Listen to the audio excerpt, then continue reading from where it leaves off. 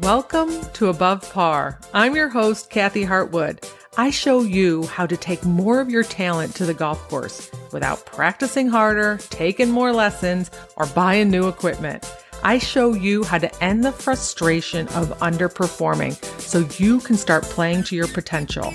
This is where you are going to learn how to think above par so you can play below par. Let's get to it.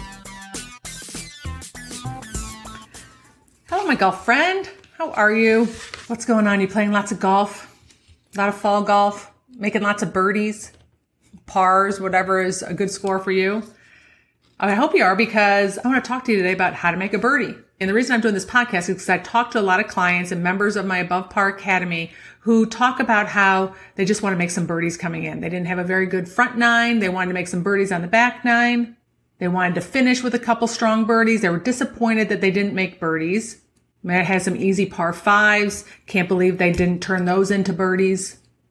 And I think it's so interesting the way our brain works relative to the game of golf, right? We tell ourselves, I just want to birdie this hole, or I have to birdie this hole, or I have to finish well with a couple birdies, or I should birdie all the par fives because they're pretty reachable and they're short, or there's a short par four and I should birdie it. And this is a question I want you to ask yourself. How do you make a birdie? Like, how do you do that? Tell me. When I ask my clients this question, the look on their face, usually there's quite a few seconds of pause. So they stare up into the corner of the ceiling. They're like, how do you make a birdie? The typical answer I get, the quick answer that I get, is I hit a great shot down the middle of the fairway. I hit my approach shot up there nice and close, and then I make the putt for birdie. Easy peasy. And then I ask, have you ever made a birdie with not hitting it in the middle of the fairway? Well, yeah. Right, have you ever made a birdie and not hit the green? Maybe chipped in? Have you ever made a long putt for birdie? Right, we have this picture in our head of how a birdie is supposed to be. We put a birdie on the scorecard and we're like, oh, it must have been this beautiful birdie, just like textbook. Middle of the fairway, close to the pin, rolled in a beautiful putt. And when that is our picture in our head, what we do is we put so much pressure on ourselves to hit the fairway. And then what happens if you miss the fairway? Right now you're like, oh, well, I lost my opportunity to make birdie. But that's not true. Have you ever made an ugly birdie? I for sure have. Have you ever said, oh, thank goodness there's not pictures on the scorecard because that was ugly? Right? You walk off the hole and go, thank you. Not going to question it. On to the next hole. Right? So we assume sometimes that holes are just easy to birdie. And that's not necessarily not true. Was that a double negative? Maybe. But I mean, there are holes that you maybe have a wedge in, but it doesn't guarantee you're going to make a birdie, right? There's other things at play. So what do you have to do to make a birdie? I want to give you some concepts around this. Right? As you start answering that question for yourself and your game, and whether it's a birdie or par, or whatever your handicap is, it doesn't matter. Whatever you would consider a good score, right? When you hear yourself saying, I need to make a birdie, I'm just going to do it. Like, how many times have you actually gone out and said, I'm going to birdie this hole, and you've actually done it?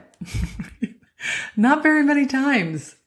And I promise you, if you did it, you're like, holy crap, I just said I was going to birdie that hole and I did. Right? If it was that easy to do, to pull up birdies on demand, like, why the heck haven't you been doing it this whole time? Like, what are you waiting for? Turn it on.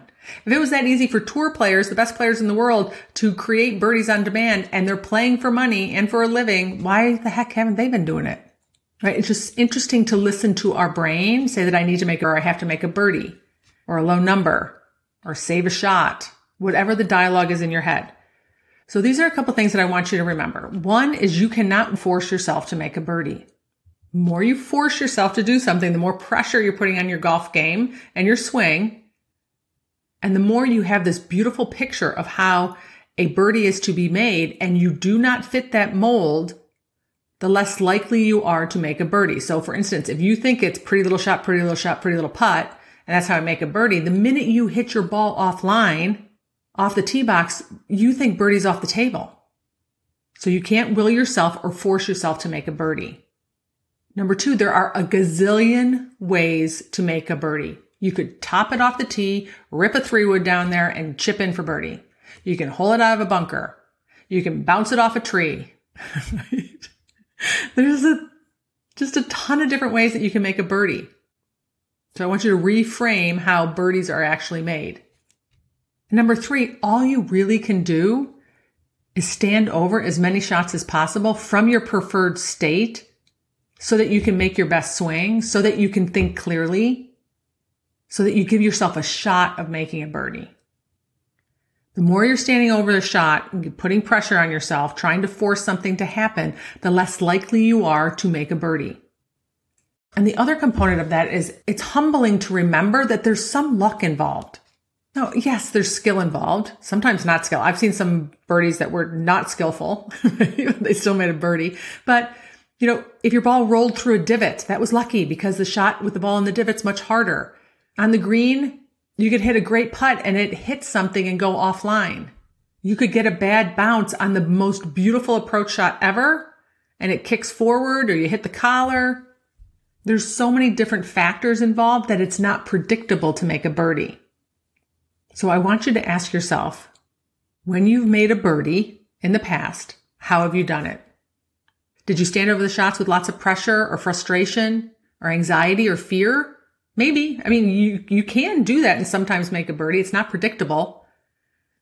Was there some luck involved? Was it a picture perfect birdie? Sometimes, yeah. Are there days where you've hit the pretty little shot off the tee box and the pretty little shot into the green and just lipped out all the time? Just couldn't seem to make any birdie putts no matter how close you hit it? There's other times you skank it down there and skank it up on the green and you knock in a 40-footer. We just can't predict it. So when you hear yourself saying that you need to make a number on a certain hole or you have to make some coming in, you want to really ask yourself how you're going to go about it. Because the answer on how you're going to go about it probably is going to come down to standing over as many shots as possible so that I give myself the best opportunity to make a birdie. That's it. That's all you can do. You can't force it. You can't will it. You got to hope you don't get some bad breaks. And you have to remember it doesn't need to be perfect. So hopefully your next round is filled with birdies. All right, my friends, pay attention to those words that we tell ourselves and redefine the way that you can go about making a birdie or a par or a bogey, even when you're in horrible situations. There is more than one way to get the ball in the hole. And when you keep your mind open to that and keep your mind open to the possibilities, you're going to get more creative and you're going to score better. All right. If I can help you at all with coaching or some of my programs, make sure you head to kathyhartwood.com. Have a beautiful week and I'll talk to you next Wednesday. Bye.